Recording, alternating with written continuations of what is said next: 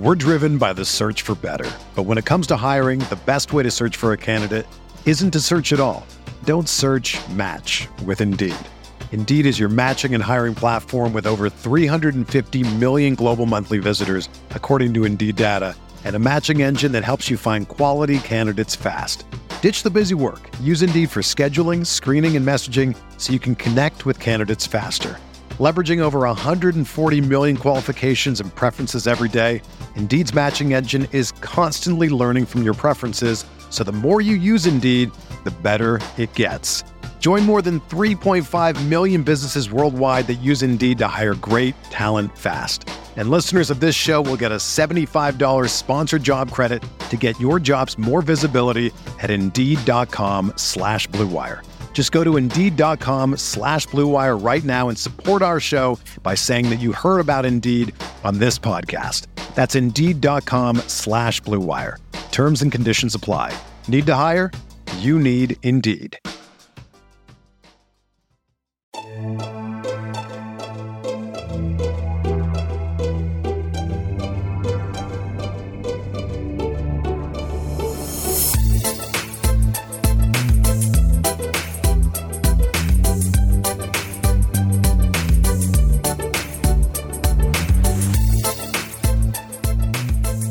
Welcome to a casual recap of the Knicks 2022-2023 regular season. We have two inconsequential games left, and the Knicks have clinched, or how the cool kids say it, I guess the Knicks have X'd the 5 seed.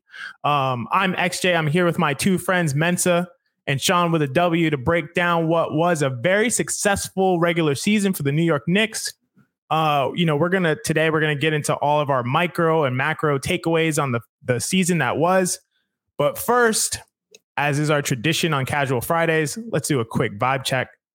Guys, what's good? Mensa, how are the vibes? The vibes are the best they have been since I've been a Knicks fan. Up and down season, we can get into the recap a little later, but man, oh man, am I proud of this team, especially after we sat our three highest usage basketball players and proceeded to watch Obi Toppin, Emmanuel Quickley, and Quentin Grimes drop 30 plus each. The vibes are as good as they've ever been. Short term, long term, you can name it. The best I've ever seen them. Sean, how you feeling? I would say the vibes are pressure free because literally, the vibes are relaxed because, as you said in the intro, we have 2 games left. They're inconsequential. I think John had a tweet earlier, either yesterday or earlier this week, where he said, this is the first time the Knicks have had games that have not meant anything since 2013 because either we were fighting to get into the playoffs or we were fighting for lottery position. And last night, we're taping, Wednesday night, you saw a team that played relaxed. How many threes did Obi have? 11? The fact that we had 3 players with 30 plus and 5 made threes for the first time since 1979. And all 3 of them are players that we drafted, and 2 of them are drafted in the 20s. So we're relaxed, and hopefully we can relax until tax day because that's the next time the Knicks play a game that means anything.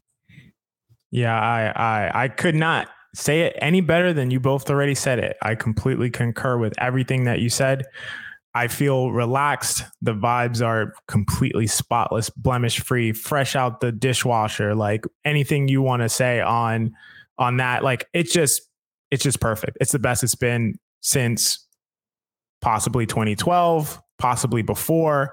I mean, the fact that we're talking about these 3 young players that just each had a great game in the same game, aggregating 107 points in a single game. I don't care if it's literally against the G League All-Stars, if it's against the Duke Blue Devils. I'm hype about that. That's great to see. That's the kind of thing you want to see. And we're going into the postseason. We got these 2 games coming up where we can just chill and relax, like Sean said. I'm just feeling great, feeling very, very, very calm, very ready to go into this Cavs series. But first, let's just take a look back at the season. Let's recap and let's take a look back at the season that was. In our quick pre-show meeting right before this, we talked about, what are the themes we want to hit on? I don't know if you're saying something, Sean. You were muted, but I was saying our pre-show meeting took an hour because that's how much time and effort that we put into this. All right, so an hour. I felt like 90 minutes. I'm not sure. Maybe it was 2. It's not clear to me. But we talked about the themes that we want to hit on, and we all three of us came down on one thing. One of the big recaps, the big takeaways on this season. And we'll talk about more, but maybe we'll just close the book on this one. Emmanuel, hold on one second. I need to go grab my glass for the Celtic tears. I'm sorry. I'll be right. On that note, Emmanuel Quickley, his case for Sixth Man of the Year. Can we close the book on the Sixth Man of the Year conversation? We're 80 games in the season. We got 2 games left. Things are not going to change now. I've seen a lot of stuff on social, seen a lot of stuff on the ESPNs, the Fox Sports. I don't watch that too much, but I see stuff on there. What do you guys think? Can we close the book on this chapter, and where are we with it? Oh, so I'll jump in really fast. I'd like to say that Malcolm Brogdon has been outstanding this year. He's been great. And I know we want to say that it's a lifetime achievement award if he gets the Sixth Man of the Year award, but I do believe that Malcolm Brogdon deserves the Seventh Man of the Year award. Definitely, because the idea of a sixth man is you are, the sixth, which means that if one of the 5, like we can do math, right? If one of the 5, like if I was 6th place, right, and the 2nd place guy got disqualified and they had to reevaluate the standings and that one is gone, then I would now be one of the 5. So that's how it works. Yeah. The idea that Emmanuel Quickley started 21 games or however many games, I think it's been 19 so far. You start and that's been the boost in his stats. First of all, I'm not dumb. Second of all, impact is impact. Third of all, that's the point. That is the point. A guy that is so valuable in his role that he is actually a good starter on another team where there's an opportunity. The New York Knicks have had opportunity after opportunity arise for Emmanuel Quickley to show his stuff and start. And we've seen what he's doing. I think what it is, you know what? Now I'm thinking about it. I think what it is when Emmanuel Quickley started against them and had that double overtime performance and showed everybody around the NBA who's who. I think that's why Celtics fans are so angry because if he didn't start, no. Just because Emmanuel Quickley took your ass and handed it back to you does not mean that he does not deserve to be a sixth man and that his stats are somehow inflated. That guy's a starter. A starter. You brought that starter to the Garden. Start in the Garden, right? Look, we need to stop whatever that is that's going on up in the New England area because it's not. Come on, man. Like let's be smart about this, and then you can look at all the other guys who won Sixth Man of the Year after starting a good amount of games, and I believe the actual qualification for it is did not start as many games as he came off the bench. So why are we now moving the goalposts? And I just let's quit. Let's be adults and give it up for Emmanuel Quickley, the rightful Sixth Man of the Year. That Quickley got he's a good player, but he's not sixth man of the year. Brogdon's award right there. All right. I don't want to hear that fucking bullshit. All right. It's fucking bullshit. Get that shit out of here. Look, I always say that I have not said that, but many people have said that the heaviest jersey in the league is orange and blue.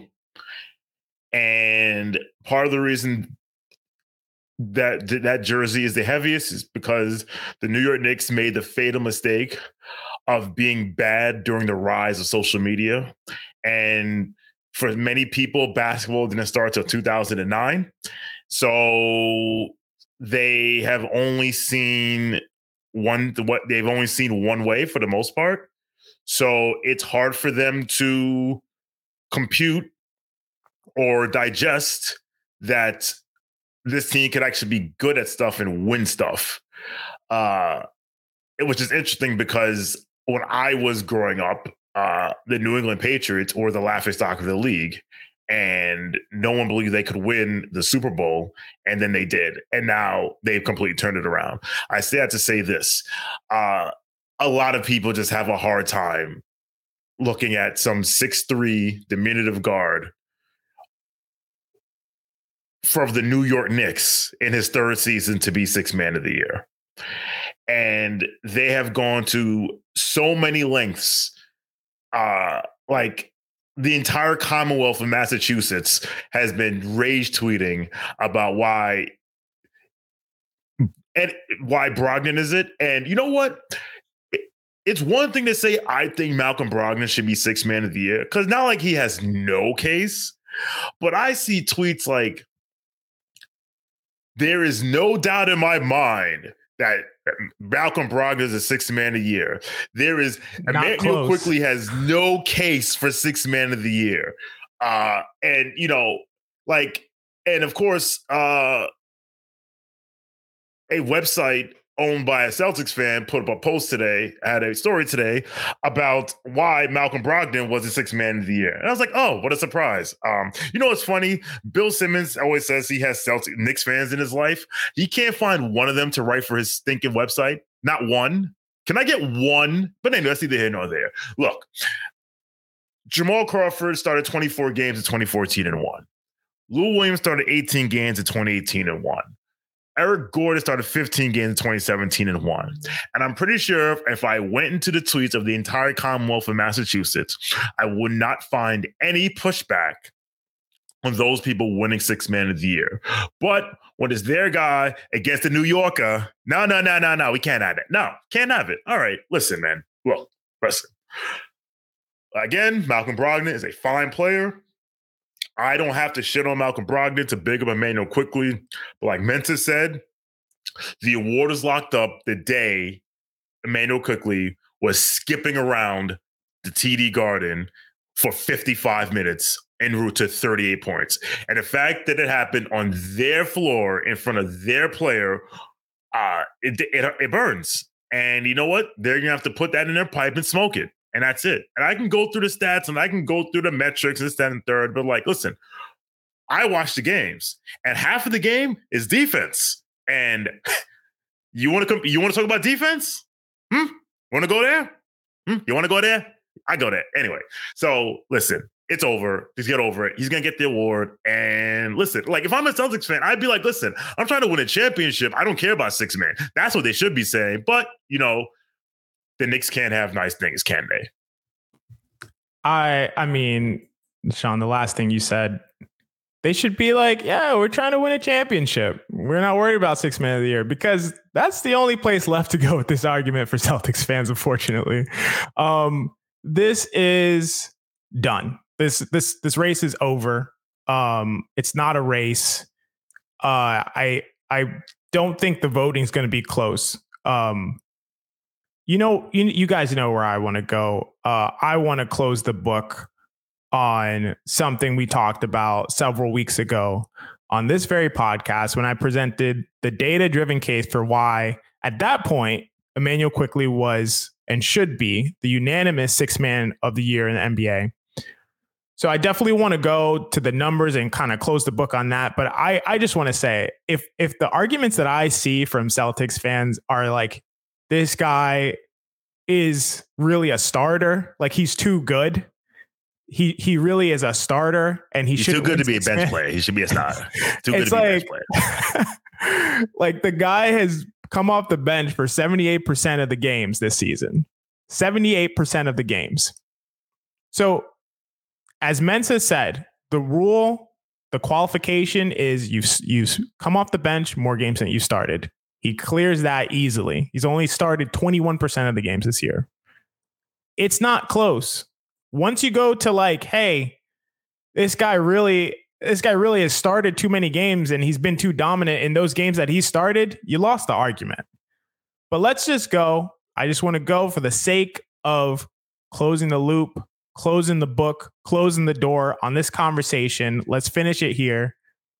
This is a Sixth Man of the Year award that's coming down to two finalists, Immanuel Quickley, Malcolm Brogdon. Let's just quickly, no pun intended, revisit the numbers. Let's see how Quickley and Brogdon stack up with regard to their impact on their teams over a full season.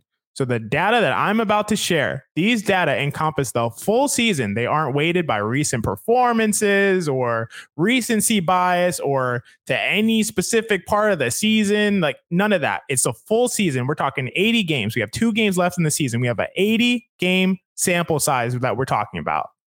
Evenly weighted. Let's just talk about these impact metrics. First up, estimated plus minus or EPM. In metric comparison studies, EPM is typically ranked as the most accurate, has the lowest prediction error, also voted on as the most trusted one number metric by data people around the league. Brogdon will finish the season with an EPM of about plus 0.2. Let me contextualize that. Brogdon is an excellent player. That plus 0.2 is in the 73rd percentile of all players in the NBA. That is excellent. He is an excellent player. Highly valuable. You'll see it from his counting stats. Looking at his estimated wins contributed based on EPM, which factors in playing time, Brogdon is at 3.7, which is again 75th percentile. Excellent player. I am not taking away anything from Brogdon. I'm not saying he's trash. None of that stuff. He's really good. Very good for the Celtics. Has been good mostly his entire career. Let's go to Quickley. IQ has an EPM of plus 2.1. That's in the 87th percentile of the NBA. His estimated wins contributed is 7.8.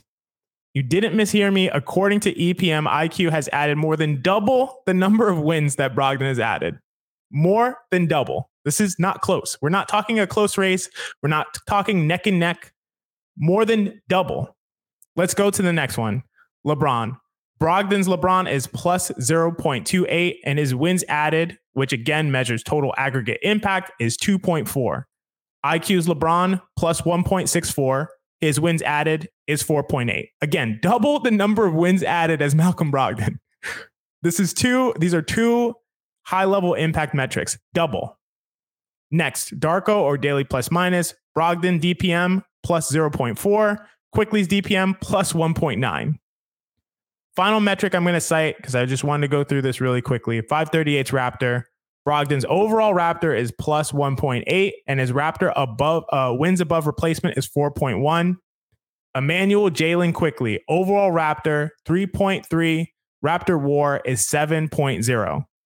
Guys, Celtics fans, Bucks fans, I don't know, Clippers fans of any other team, the Sixth Man of the Year race is over. This is done. This is over. There's no more conversation to be had. It's a runaway for Quickley. Let's please stop embarrassing ourselves, making pathetic arguments for Brogdon that don't make sense, that are irrational, that are just sad. Focus on winning a title this year. The Celtics have a very solid chance. You know, like let's tie the knot. Let's cut the. I don't know. Let's just end the conversation here. And I want Sean to finish it off. You know, when you read off that stat about 7.8 wins added, it made me think like, yes, because there are games where we were missing a player and the head coach decided, all right, I'm missing a guy. Who am I going to put in his place? And chose Immanuel Quickley. So you mean to tell me that Immanuel Quickley should be penalized because his coach thought that the guy on the bench gave him the best chance to win? Say that shit out loud 3 times and tell me if it makes sense. Immanuel Quickley should not win Sixth Man of the Year because his coach thought that he gave him the best chance to win when one of his starters was out. And you know why he thought that way? Because guess who Immanuel Quickley is? He's the 6th man. The defense rests. So now that we've shut the door on that conversation, hopefully we can put this to rest. We won't have to talk about it again until the announcement is made that Quickley is 1 Sixth Man of the Year. Potentially, in my opinion, one of the biggest blowouts for Sixth Man of the Year that we've seen in a few years. Speaking of Immanuel Quickley, I think we wanted to segue and just talk about, amongst the three of us, some of the predictions that we are most proud of. Mine has to do with IQ, but, I don't want to go first. I want one of you two to kind of kick us off here and just talk about some of the predictions that we're most proud of and some of the predictions that, might look the worst at this point in time. Let's have a conversation about that. Okay, I'll start. So this one has been bandied about on the timeline and on TV and radio and podcasts, whatever. And Lord knows I'm not the first person to have said it, and I'm not alone. I'm not on an island, but I just like to revisit the Jalen Brunson discussion in the summertime, because it became abundantly clear when the brain trust of the New York Knicks front office showed up to that playoff game, of which many people thought I don't know who the hell they were scouting. They were scouting both of them, Mitchell and Quick and Jalen Brunson. And it was apparently clear that was going to be their target. And I said, all right, what's it going to take to sign this guy? It's probably going to take between $20 and $25 million a year, which when you first think about it is like, holy shit, especially if you're an older fan who remembers that $20 million a year used to be a max. That was what Amari Stoudemire got from us in 2010, 5 years, $100 million. And then I sat there, I said, and it started flying. And the funny thing is, it's so amazing how like everyone loved Jalen Brunson when he was giving Donovan Mitchell the business in the playoffs. And then as soon as the links to the Knicks got real, all of a sudden it's, the year before he wasn't that good. He got benched for whoever, I forget who. Rick Carlisle benched him for somebody. Trey Burke, I think it was. And he's short and he's this, that, and he's not athletic and da da da. I was like, I literally just saw him bust Donovan Mitchell's ass and help the Mavericks beat the Jazz without Luka Doncic for half the series. And I remember looking up. Okay, they still say he's going to make $25 million a year. And I remember going to Spot Track and I looked at I ranked all of the point guards by salary. And he slotted in right in the middle. Like he was around, I have a tweet somewhere, I'll look for it, but I think he would have been either the 15th or 16th highest paid point guard in the league. So I was like, okay, this guy is getting, if he signs at this number, he's getting market value. And the amount of people outside the fan base, as well as inside the fan base, who clutch their pearls about just giving this guy this money. And I'm like, do you see who we've been running out at point guard the last 20 years? Like, my prediction was this: we are not going to regret the signing. I didn't say, and I thought it would be a bargain when the cap spot when the cap spot went up. I'm like, we're signing at market value, and I had people saying, he's going to be the first non-All-Star to get $100 million, only the Knicks, yada yada yada, and literally within 2 weeks, all that bullshit went up in smoke. And now we have Charles Barkley, who will bang on a modern player as much as anybody will, saying that is arguably the greatest free agent signing of all time. So I'm just, I wish other people would just take a step back and when I understand Knicks PTSD is real, right? I understand that, I remember the Antonio McDyess trade. I remember this Eddie Curry trade. I remember the Andrea Bargnani trade. I remember all that stuff. But when it comes down to this, I mean, where would we be without this guy? And think about it. And I'll wrap up here. The New York Knicks went out, and remember the wrap on the Knicks. No one goes to New York. No free agents ever go to New York. And the Knicks went to the Western Conference Finals and said, thank you. Have a good day. And they've been in shambles to this day. So I'm proud of that one. Yeah, I think that's a great one. Because when we, especially on an episode when we're talking about recapping the season, what would this season be without Jalen Brunson?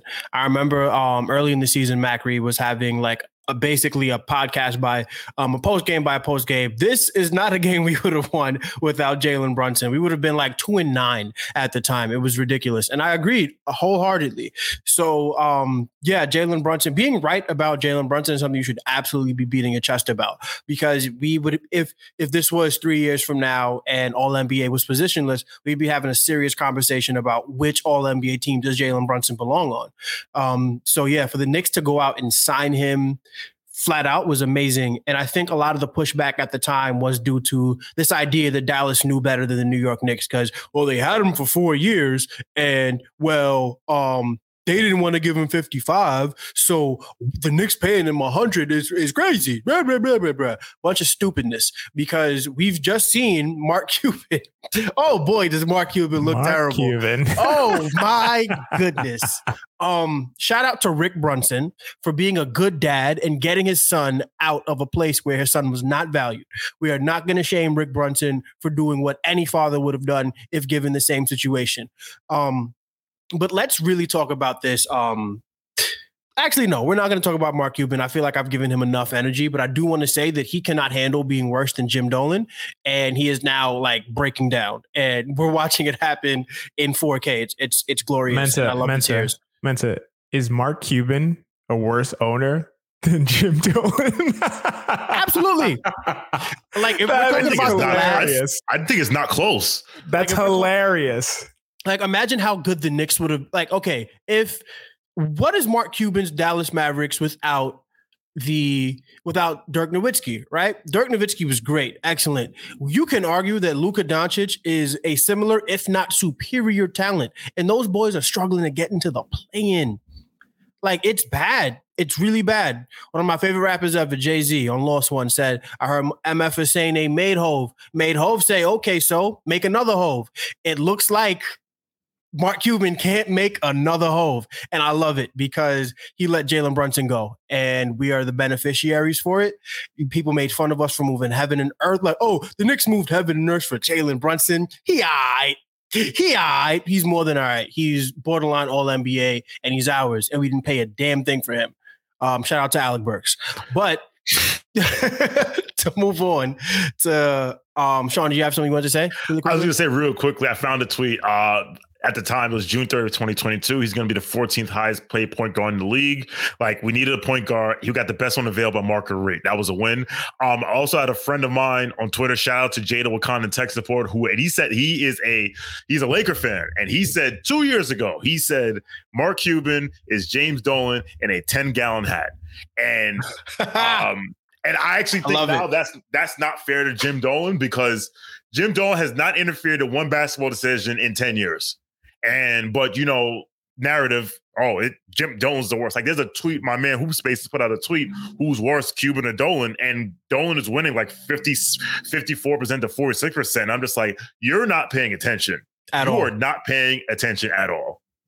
Yeah, so shout out to Jim Dolan for staying out of the business. His problem early on, his problem has always been that he trusted the wrong people, but he's always been an owner that spent money and got out of the way. That is not the same for Mark Cuban. But to move on to my Jalen Brunson segue to my prediction that I'm most proud of, it is when everybody was saying the Knicks are going to win 36, 37, 38. Vegas had the line, I think, at 38.5. I was very, very, very certain that this team was going to win 47 games. Why was I certain about that? Because I like numbers and I don't like to be stupid. So the Knicks were by Pythagorean win, which is the expected win-loss, which is a lot of times in wins and losses, we will have, there can be some randomness. There can be some noise there, like, especially like in the clutch where a team loses a lot of close games, but they actually perform better. They should have won by the stats. The Knicks last year lost a lot of close games for different stupid reasons that I don't want to talk about. We underperformed our Pythagorean win-loss, I think, we were supposed to be 41-41, and we ended at 37-45. So we were 4 games worse than our Pythagorean win-loss. I figured this was a 41-win team that got rid of the nonsense point guard play and added Jalen Brunson. I also figured that our young players were due to progress. And I thought that would be worth at least 6 wins on top of the 41 wins. So I said 47 and 35, which was 9 wins higher than where Vegas had us, which is where you can go down the list, Bleacher Report, ESPN, anybody who writes nationally, who writes locally, that did a Knicks win-loss prediction, got it wrong. I got it right. I was very proud of that because I did not let narrative bias get in the way. Some people called me a homer for it. They told me I was way too optimistic, and it looks like by next weekend, my prediction will be pessimistic because the Knicks have 49 wins on the table. So I'm very proud of that. I'm proud that I believed in this team because at the end of the day, we are a fan-driven podcast. We are a nation of fans, and it's important that we believe in our guys. And I believed in them, and they did not make me look like an idiot. So I'm very proud of that. And we can keep going, man. Like I'm really happy to see where the Knicks have gone, especially because like the way the season started, we were teetering around 500. We were the mid Knicks, and they did not accept that. Tom Thibodeau made some great adjustments in season, especially from the moment we went to the 9-man rotation. I believe we are, I want to say 37 and 20 since the 9-man rotation was installed. I think that's December 4th. I don't have the numbers in front of me, so forgive me if I'm a little off. I can check that for you because I actually tweeted that like 2 days ago. Yeah, because I tweeted, I think we were like 36 and 20, and we've won a game since then. So I think it's 37 and 20. But again, I don't have the numbers in front of me. Very, very, very proud of the way this team has played since then, since we got rid of Derrick Rose and Evan Fournier to one guy that is literally like Tom Thibodeau's guy. Like that's Tom Thibodeau's guy, Derrick Rose. He sat him down for the good of the team. We got to see Deuce McBride get some really good minutes early, especially on that December 4th game, which is really what gave me the confidence that the New York Knicks can compete with the Cleveland Cavaliers. Because when we threw Deuce McBride and Quentin Grimes on Donovan Mitchell, and he did not play well that night. He took a lot of shots, and I think he ended up scoring a lot of points, but the efficiency was not there from him. I saw a new Knicks team. And from that point to now, if the Knicks didn't play Evan Fournier, and if Quentin Grimes was healthy early on, we could be looking at a 50-win team, a 50-plus win team, because that's the pace they're playing at since December 4th. And then the Josh Hart trade, but moving on from Quentin Grimes and being smart about which pick to get rid of as far as the New York Knicks pick or the Dallas Mavericks pick, betting on ourselves all throughout this season, watching Julius Randle come back and bet on himself, watching Jalen Brunson literally leave the shadow of Luka Doncic and say, I can run my own team, bet on himself, watching Emmanuel quickly play, watching even Obi Toppin in his short moments. Just the entire team has made me so proud this season. And I predicted they would win 47 games.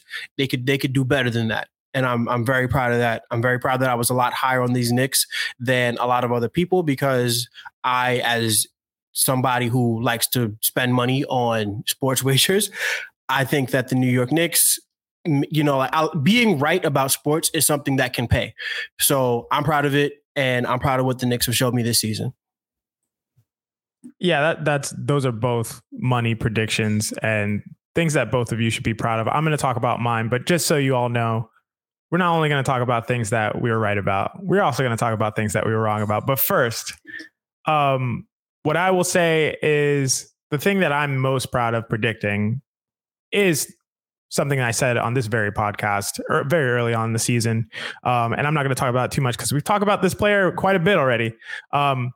My prediction was that Emmanuel Quickley would be a borderline all-star. And not only that, he'd be the third man in the Knicks big three. We have Julius Randle, we have Jalen Brunson, and we have other guys who could compete for that third spot. Mitchell Robinson, RJ Barrett. I thought it'd be Emmanuel Quickley. And by the season's end, he is the third most important player on this team. And with Randle out at this point, might be the second most important player on this team. But we talked a lot about Quickley. So something else I want to talk about, a prediction, sort of a prediction that I made, or maybe a proclamation, is that the Knicks have the best roster in the NBA 3 through 9. Something I've been talking about all season. And we spoke a little bit about EPM, estimated plus minus. Something I looked up a little earlier today is that the Knicks are the only team in the NBA to have 6 players in the top 90 in EPM and in the top 80 in estimated wins. 6 different players in the top 90. According to EPM, we have 6 of the top 90 players in the NBA on one team, the only team in the NBA who can claim that. That means a lot. And let me tell you what else. That doesn't include guys like Isaiah Hartenstein and Obi Toppin, who were both in this group last year. Both of them were in this same group last year, and they are not on that group this year. So we have 6 guys in addition to those 2. And also doesn't include RJ Barrett, who we know is 22 years old and easily has the potential to be in that group, and potential wise could be one of the highest in that group. This is a huge deal. This is just a little bit of data to support the idea that we have the best squad in the NBA 3 through 9.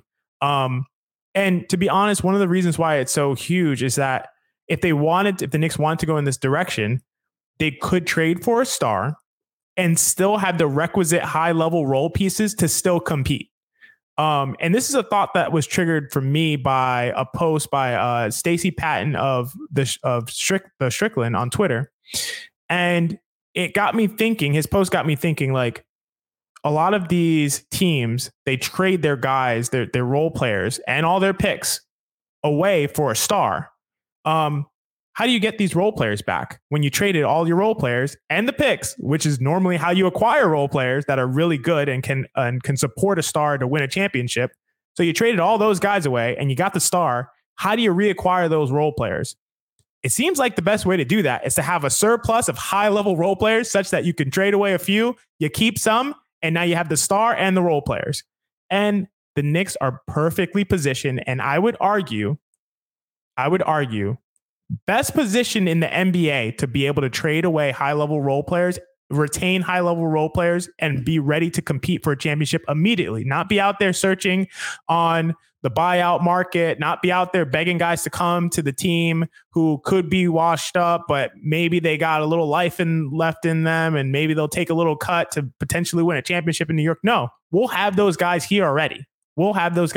So I'm super excited about that potential. You know, that's definitely looking forward. We're talking about the season in retrospect, but just as far as a prediction, I just genuinely believed that the Knicks have the best, and I believed at the beginning, the Knicks had the best roster in the NBA 3 through 9. And, you know, we're stacked. We got the deepest team in the league. So that's something to be excited about. And that's something that I think has been demonstrated over the course of the season.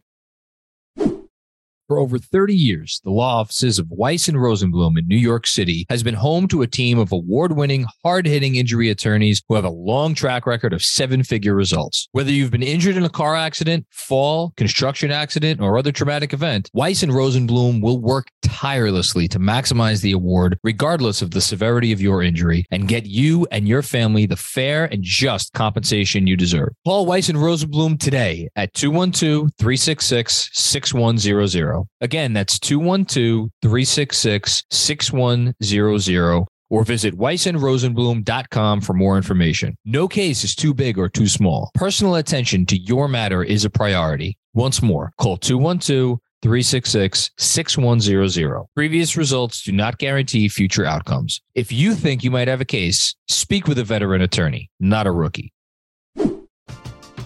We're driven by the search for better. But when it comes to hiring, the best way to search for a candidate isn't to search at all. Don't search, match with Indeed.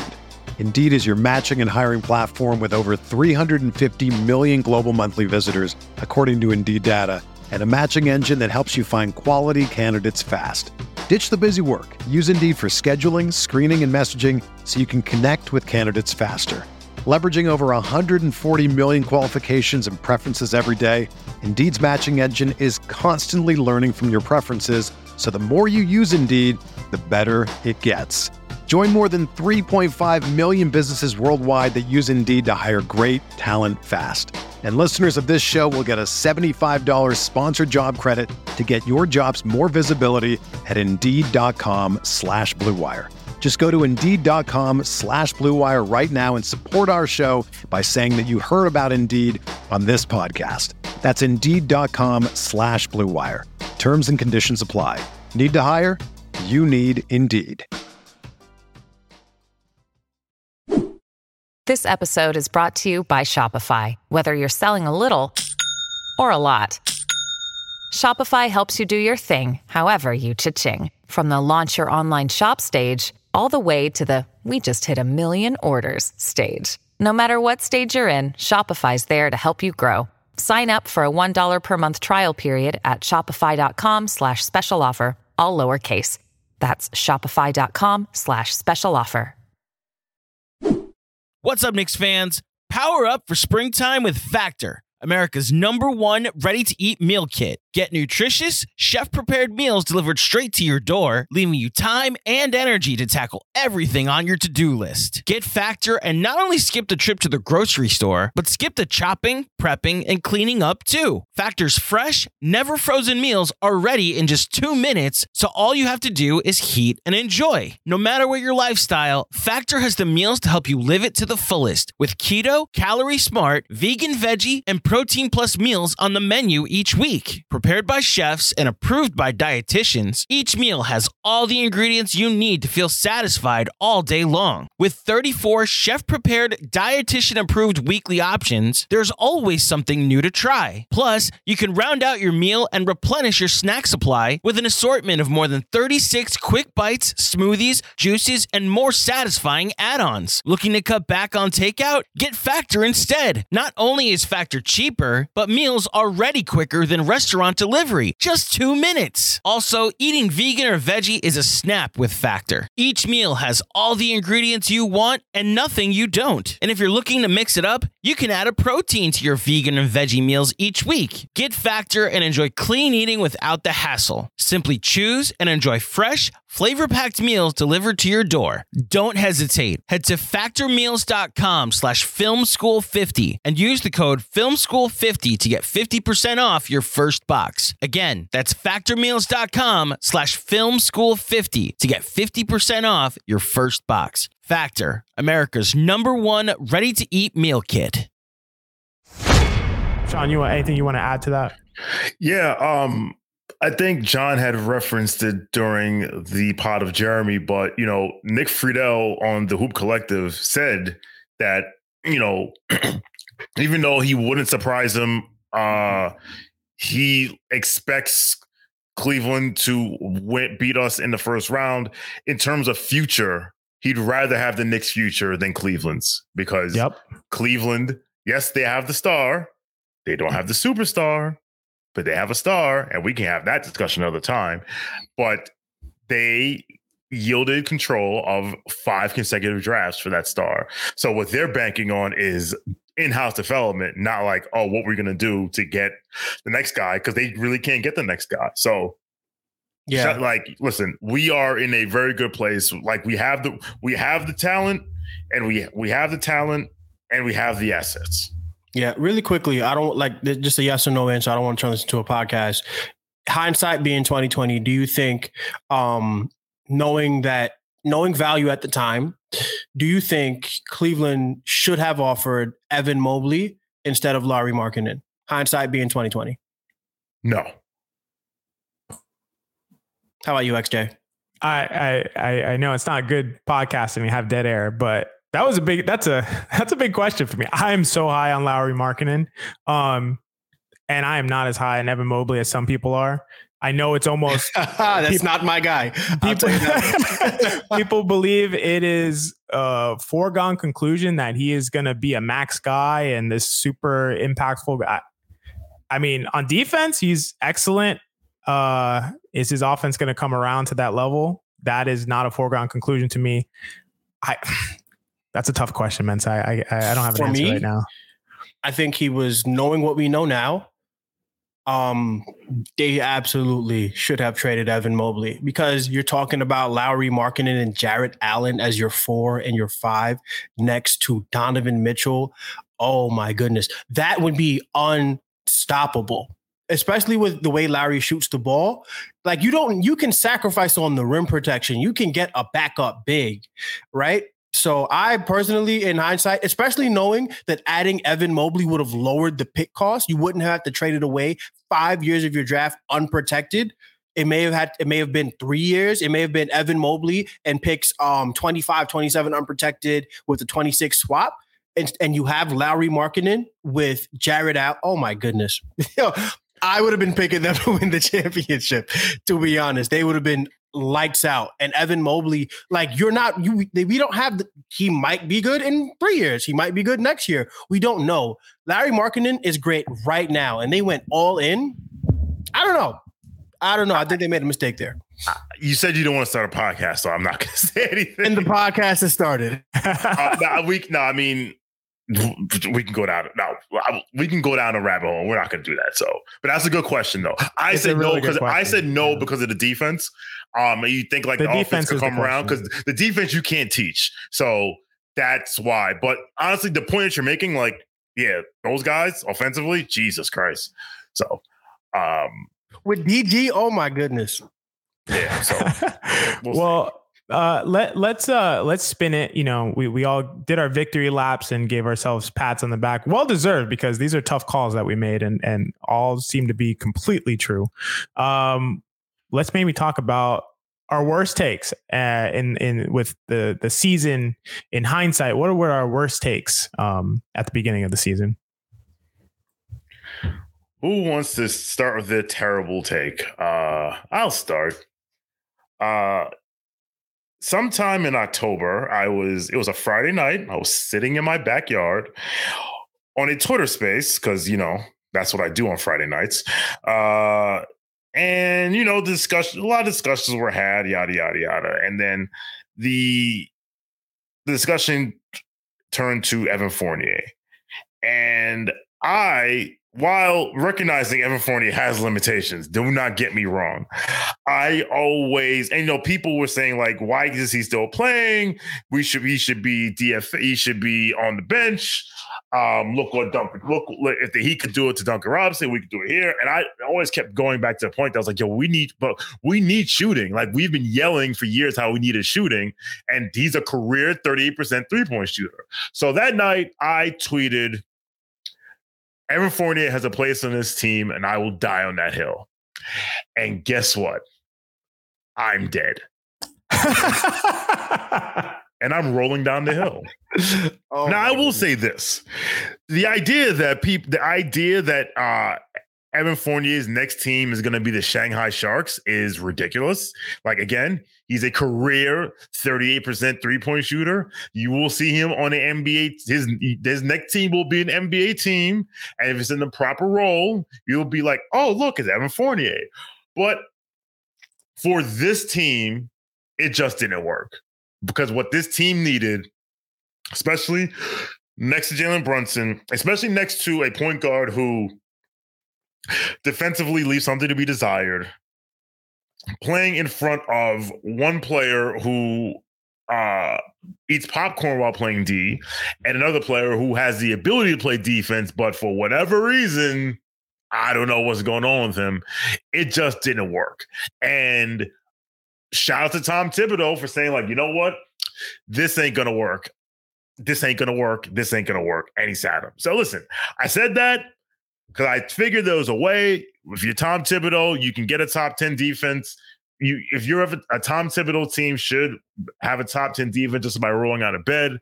And since he went to the 9-man rotation, the Knicks are 11th in defensive rating. So they're almost there. So, yep, that's what I said. So as much as I can victory lap about Jalen Brunson, you can throw that in my face, which one person on Twitter who shall remain nameless does all the time. And this was why I spin the block on him as much as I do, but that's another conversation for another day. So that's mine.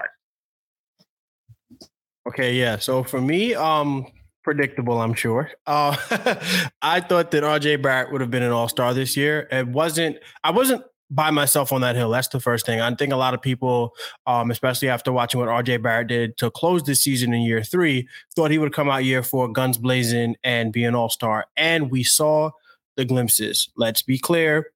Just 3 weeks ago, this guy had 30 in basically a must-win game against the Los Angeles Lakers.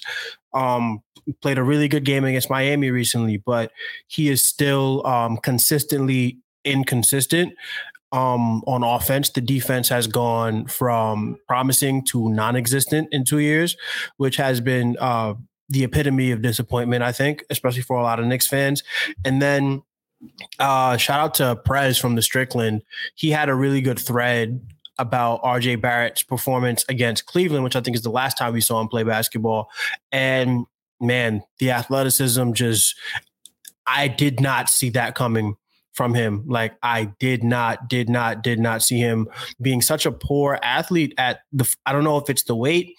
I think I saw recently somebody tweeted a picture. I don't know who, so I'm sorry for not shouting you out, but somebody tweeted a picture of RJ Barrett at Duke and him now. They're like two different human beings. He put on so much weight. Mensa, is that a real? I know you watched him closely at Duke. Is that a real? Because you know how they have those Zion photos where it's like, yeah, Zion's not like 500 pounds. Come on, chill. Like, you guys did something to this photo. like, is it like that kind of thing, or was he really that thin at Duke? I would have to go back and look at like actual footage, but to me it was stark. And I guess this might just be my own biases like coming through because I didn't actually do the homework. I was like, yeah, that has to be it. Yeah, no, but he does look noticeably slower. I didn't think elevation was going to be a problem for him coming out, but like when you're getting your shot blocked by random Cleveland Cavalier, I think it was like Chetty Osman blocking your shot. Like that's not what you want. This has been the season from hell for RJ Barrett relative to expectations, because when you step back and you look at it, it's like, it's really not that bad. But in terms of like impact metrics, in terms of where we expected him to be, in terms of, he just got paid, he is not the player that we wanted him to be. And I teeter on like optimistic and disappointed with him these days. I'm still 100% RJ Barrett's corner, but it's like, man, if he were as good as Zion, as Ja, as Darius Garland, like if he was that level of basketball player, the Knicks would be going to the NBA Finals this year. Like let's be honest. Yeah. Let's be honest. So for him to not be there with where the team has been, with the team we built in terms of talent around him, in terms of fit, it's a different story. But the talent that is around RJ Barrett, if he was there, like man, oh man. But that was easily my worst prediction, is that RJ Barrett was going to be an all-star this year. And it's not that he was a complete and total bum, but yeah, he didn't sniff it. Definitely a tough call. I mean, I still have hope for RJ. I know you do too, Mensa. But yeah, that he didn't take the leap yet this season. And my worst prediction is probably because I didn't listen to Mensa at the beginning of the season. And I called the Knicks to have a 42-win team this season. Would it be like the Atlanta Hawks? Or the Minnesota Timberwolves? One of those teams below us. I don't know who they are anymore. We don't pay attention to them, right, Sean? So we don't worry about teams behind us. I don't even know who's back there. Yeah. So, but yeah, I didn't listen to Mensa at the beginning of the season. I thought the Knicks would have a 42-win team this season. And I can explain my rationale for it. I didn't expect this level from Jalen Brunson. I thought he would be good. I thought his contract, I thought he would play at the value of his contract, not way surpassed it. I thought he would play at the value of his contract, which would not make him a top 10 point guard in the NBA, but more like a top 15, top 17-ish guy. I think he's like number 16 in average per year value on his contract, and he is far surpassing that value. I expected a regression to his talent level from Julius Randle. I didn't expect him to be as bad as he was last season, but I didn't expect him to be better than he was in the We Here season. I did not see that coming. I didn't see Randle putting it all together offensively, changing his shot diet so aggressively, and becoming almost an entirely different player in terms of like his play style, with how consistent he was at getting into the paint, getting fouled, making and ones, being efficient, being effective, getting downhill, being just the bully that we know that he could be. I didn't see him putting it all together this way. So I expected positive regression from him. I didn't expect it to come at this level. And finally, the big one is I expected the Tibbs that we had last year. This Tibbs this year is not the same Tibbs we had last year. And I just want to be clear. I think a lot of people do this and I'm definitely, I'm definitely someone who is culpable for this as well. But people take victory laps because, look, Tibbs is great and you guys were wrong. To me, I think both things are right. I don't think Tibbs was very good last year. I think he made a lot of poor decisions. I think he had bad rotations. I think he was too stingy and rigid. I think that some of the schematic things that he was doing were not working well and he didn't change from them. And I think he cost him some games last year, to be honest. This year, Tibbs should be in contention to get some votes for Coach of the Year. He's done an amazing job. I didn't expect Emmanuel Quickley to play as much as he has. I didn't expect Quentin Grimes to play as much as he has. I expected Evan Fournier to probably start for most of the season. So yeah, I didn't see this kind of turnaround from the combination of Tibbs and Randall. And I didn't see this level from Jalen Brunson. I never had an issue with the contract. I thought the contract was good. I didn't think the contract was a steal, was literally a steal. Like it changes our trajectory having a point guard at this level on like $100 million contract and Brunson's opting out. I remember, early on it was like, yeah, and if Brunson opts out in his last year, then that would have meant, that's a great contract. We know now after midway through the first season, Brunson opted out. He's opting out. He's going back for another contract. So a steal of a contract. I think those are the things that I got wrong and should have listened to Mensa. Yeah, I agree with a lot of what you say, especially that last part about agreeing. But I do want to say that the only thing that I don't necessarily agree with is that this is a different coach from last year.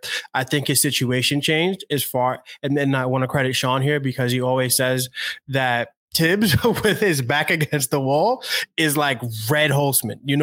He turns into like Phil Jackson or Greg Popovich. And like, that's when all the ingenuity comes out and all like the smart decisions that we were screaming about for such a long time. I do want to say that Nick's Twitter was right. Tom Thibodeau was wrong. And I will go to my. We got to throw that in. You know what? I actually, speaking of Tibbs, that reminds me of it wasn't really a prediction that went wrong, but I remember the Knicks wall at the beginning of the season said, give us your hottest take. And I thought of this take and I posted it and I'll read it for you. And the take was, Tom Thibodeau will be fired after a 117-91 home loss to the Cleveland Cavaliers, dropping the Knicks to 8-16. The loss, spurred by Donovan Mitchell's 41-12-9 in front of a hostile, borderline toxic MSG crowd, proved to be the final straw for owner Jim Doan sitting courtside. And to think, if they lost that almost game, happened. That would have happened. Turns out that was a game that changed the season. And I remember I was in Las Vegas that weekend for a reunion, and I remember watching the Dallas game and then saying to myself, like, wow, like this is really going to happen tomorrow. I can't. But now, granted, they weren't 8-16, but they were 10-13 at the time, and I was like, I can't believe that's going to happen. Now it didn't. And clearly I got it wrong, but I'm glad I got it wrong. But wow, like that was crazy. That was crazy. I will say you had the turning point of the season absolutely nailed. You knew that the season was going to turn on December 4th against the Cavs. It just turned the opposite way. And I think we're all happy about that. Yeah, it just seemed too obvious because, players, one, like to show off in the Garden, two, like to make up fake beefs to against the Knicks to show out at the Garden. And I was like, okay, now the guy who never asked for his trade to New York is now going to act like New York didn't want him and go crazy. So, he tried, 8 of 22 though, but whatever. So. Hopefully we see more of those 8 of 22s coming up soon. From your lips to God's ears. And let's kind of close on this very last topic. again, season recap kind of finish up here. What's the thing that surprised you the most, you, Sean, and Mensa, and myself, about the Knicks season? I mean, there's a lot of candidates. I mean, we kind of touched on some that could be candidates, but I'm just curious, if you had to choose one thing that surprised you the most about this Knicks season, what would that be? For me, it was, well, this kind of like tied to each other. Mitchell Robinson's consistency and maturity took me by absolute shock. I thought that once he got paid, we were looking at like when NFL players get paid their first contract and then like fall off a cliff. I thought that was it for him. He was going to, get his contract and kind of just loaf on his God-given ability. To see Mitchell Robinson be the anchor of this defense the way he has, which we've all known was there, but I was a Mitchell Robinson doubter. And then this season, I even predicted that at the end of the season, Isaiah Hartenstein would supplant him in the starting lineup, which isn't my worst take, just because Isaiah Hartenstein's been really good. And if he was a starter, we wouldn't be worse off for it. But a lot of it had to do with my doubt of Mitchell Robinson. So to see what he's been able to do as like our anchor, and then on top of that, with how good he's been defensively, see this team is like 18th in defense for the season. Like we're top 10 since not top 10, 11th, as Sean just said, since December 4th, since we went to the 9-man rotation. We're 18th in defensive rating this year overall. 18th right now. Like for that to have been the case with him playing so well, I guess I underestimated how bad on defense some of the other starters would be, who I'm not going to talk about right now. But yeah, no, Mitchell Robinson has been the surprise of the season. And although like there are, and I think Macri tried to do this on last night's post game, try to like point to who has been like as far as the blame chart goes, like what slice do you give? Like who gets a bigger slice in like why the season went so well? I think Mitchell Robinson has been, I want to say just because it's so hard, but he's been very instrumental in our success this year. And I remember even you, XJ, you were saying that when he got hurt, like the season might have tanked, but then credit to the Knicks, it didn't, because she's just been so rock solid all year. I have one, and I have an honorable mention. My honorable mention is actually another one of my predictions that did not come true. And that prediction was that either one of Obi Toppin or Julius Randle will not be on the team past the trade deadline.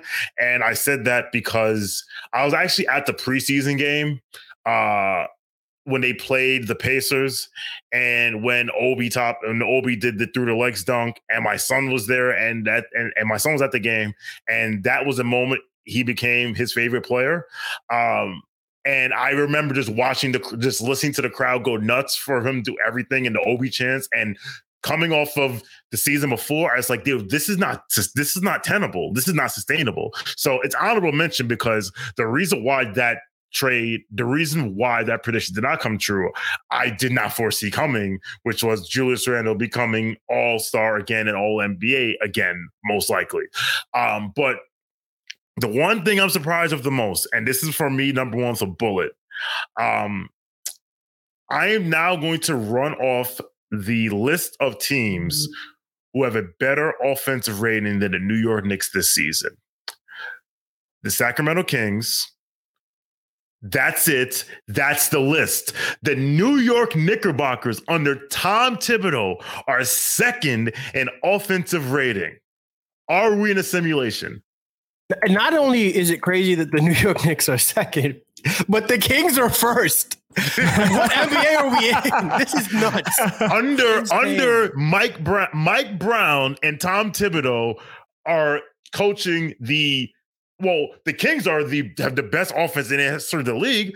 New York might be too, because a couple weeks ago they were like 7th all time. So not on my bingo card. Not on my bingo card. Nope. So that's mine. I cannot believe that. And that's why, to the point that Mensa said earlier, Tom Thibodeau, it's in there, but you gotta freaking push him to the edge. He has to be teetering on the edge to get it out. It's just 3-17 in February last year. I'll never forget it. Well, that's a perfect segue to mine because Sean, I have the same exact one. Is the Knicks offensive rating. That was my exact biggest surprise of the season. I like to look at a adjusted offensive rating, which accounts for strength of schedule. By that, the Knicks are third. I have the third highest, best offensive rating to Philadelphia. Either way you look at it, top 2, top 3 offensive rating. I didn't see that coming. I mean, you could have given me 50 guesses, predictions for things that would happen, and I would not say the Knicks would have a top 2 or 3 offense in the NBA. What has happened is that the Knicks ball control, keep track of the ball, keep possessions. That style of offense has been amazingly effective. The Knicks have the second in the NBA in offensive rebounding percentage. But as we know, offensive rebounding percentage doesn't correlate with high offensive rating. So it's not necessarily that teams that have a really great offensive rebound percentage just have great offenses. That does not correlate. That does not follow. It is the whole entire picture, the system from the New York Knicks that works extremely well. They've gotten their effective field goal percentage up to 19th. It was like down at like around 25th in the NBA, which is about what it was last year. I think they were like 26th last year, but they don't turn the ball over. 5th in turnover percentage. They get, as we mentioned, a ton of offensive rebounds, 2nd in offensive rebound percentage. They get to the free throw line, 8th in free throw rate. All of these things just combined to give the Knicks a top 2 or 3 offensive in the NBA. And I did not see that coming last year. They were the 24th offense in the NBA. To go from 24th to number 2 or 3, like with few major lineup and roster changes besides adding a guy like Jalen Brunson and changing the way, like, I mean, honestly, a roster change can be considered the Julius Randle shot diet from last year to this year is like a different player that we have now, a much more efficient and effective player. So yeah, I didn't see that coming. That has blown me away. And, you know, I've been nothing but excited about it. So we'll see how things translate to the postseason, but that's the biggest one for me. Mensa. Yeah. Lauri Markkanen is the most improved player. Let's just call it. But the New York Knicks going from 24th and to 2nd, that is Jalen Brunson's most improved player. Crazy. That is his argument right there. Every year since Julius Randle has been with the New York Knicks, 3 out of 4 years, the Knicks were bottom 10 in offense. Julius Randle centric offenses. Bottom 10 the first year, bottom 10 the second year. The We Here season, we were bottom 10 in offense. Last year, we were bottom 10 in offense. To add Jalen Brunson to a roster that has been mainly static, we've made some changes to the rotation, but this roster hasn't been flipped night and day, at least not from last year. To add Jalen Brunson to this offense and to watch us go from 24th to 2nd, and we're ISO heavy. This isn't like, you know, Tom Thibodeau is not Sean McVay. You know, like he's not reinventing offense out there. For Jalen Brunson to come to this team and for that to be that's it right there. 24th to 2nd. Wow, that is a shocker. And so I just looked up most highest offensive rating in the history of the league. The Knicks have the 3rd highest offensive rating in the history.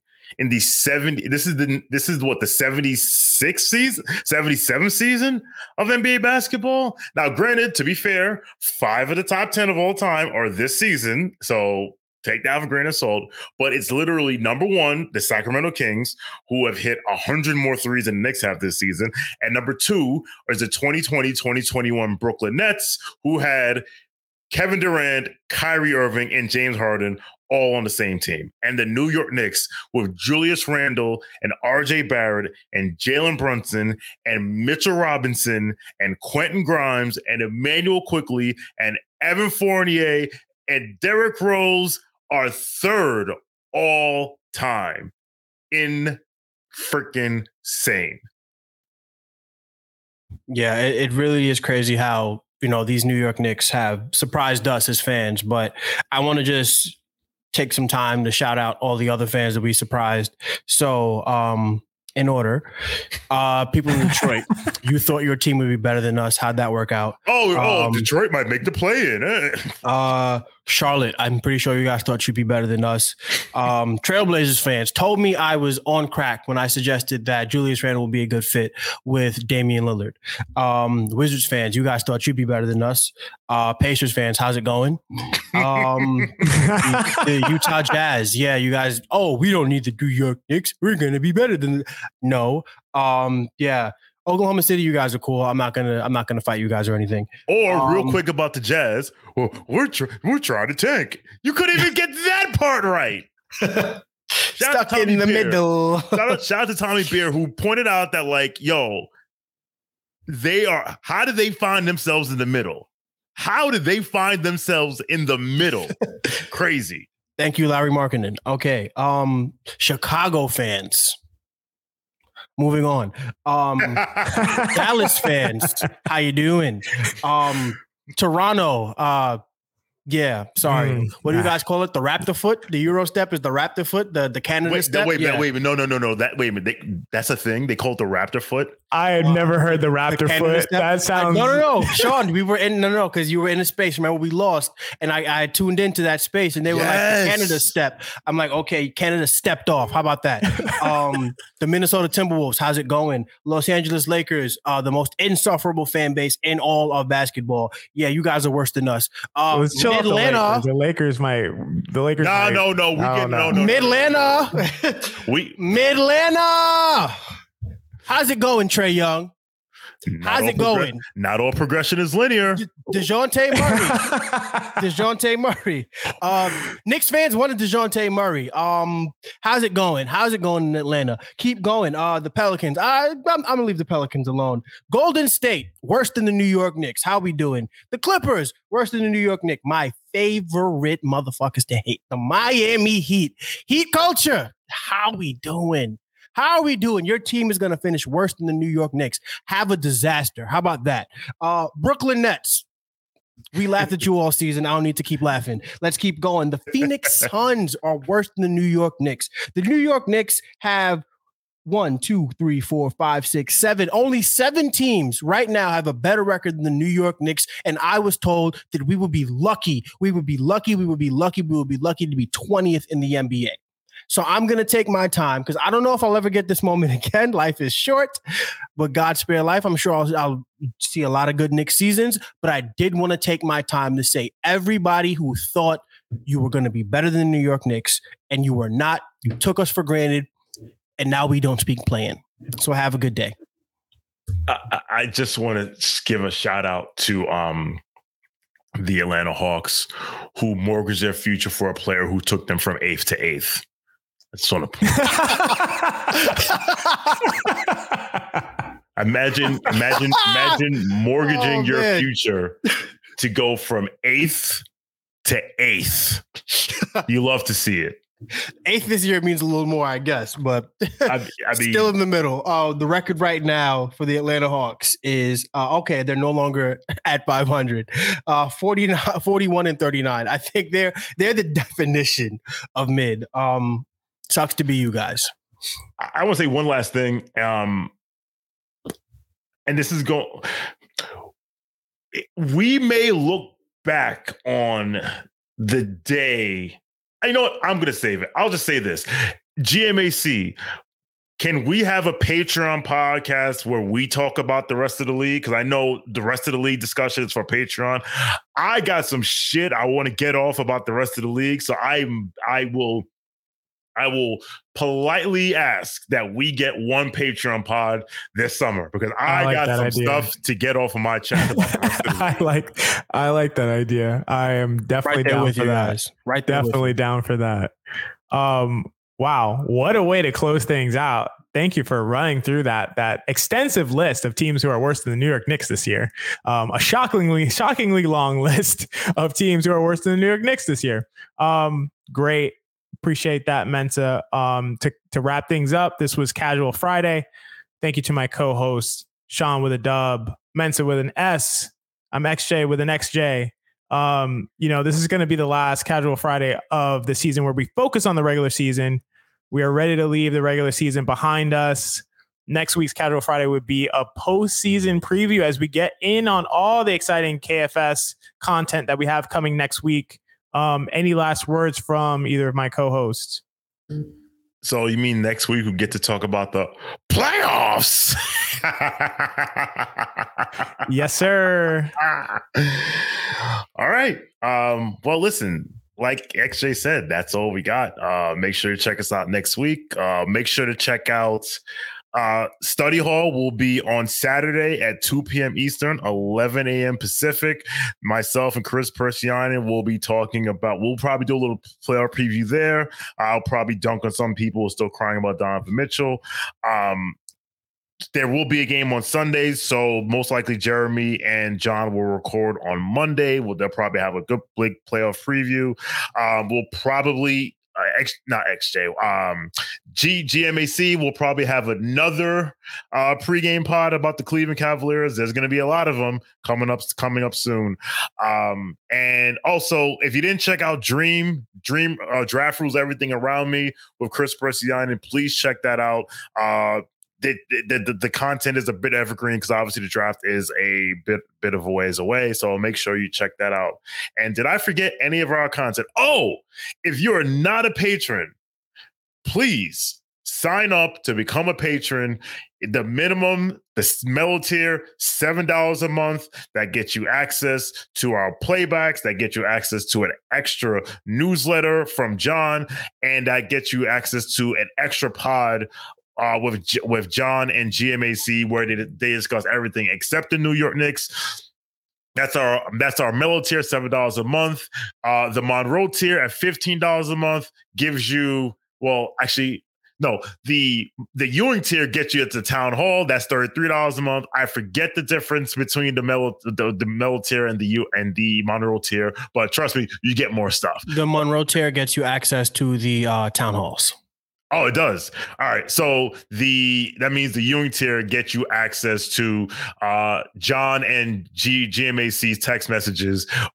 So you can read those and then just be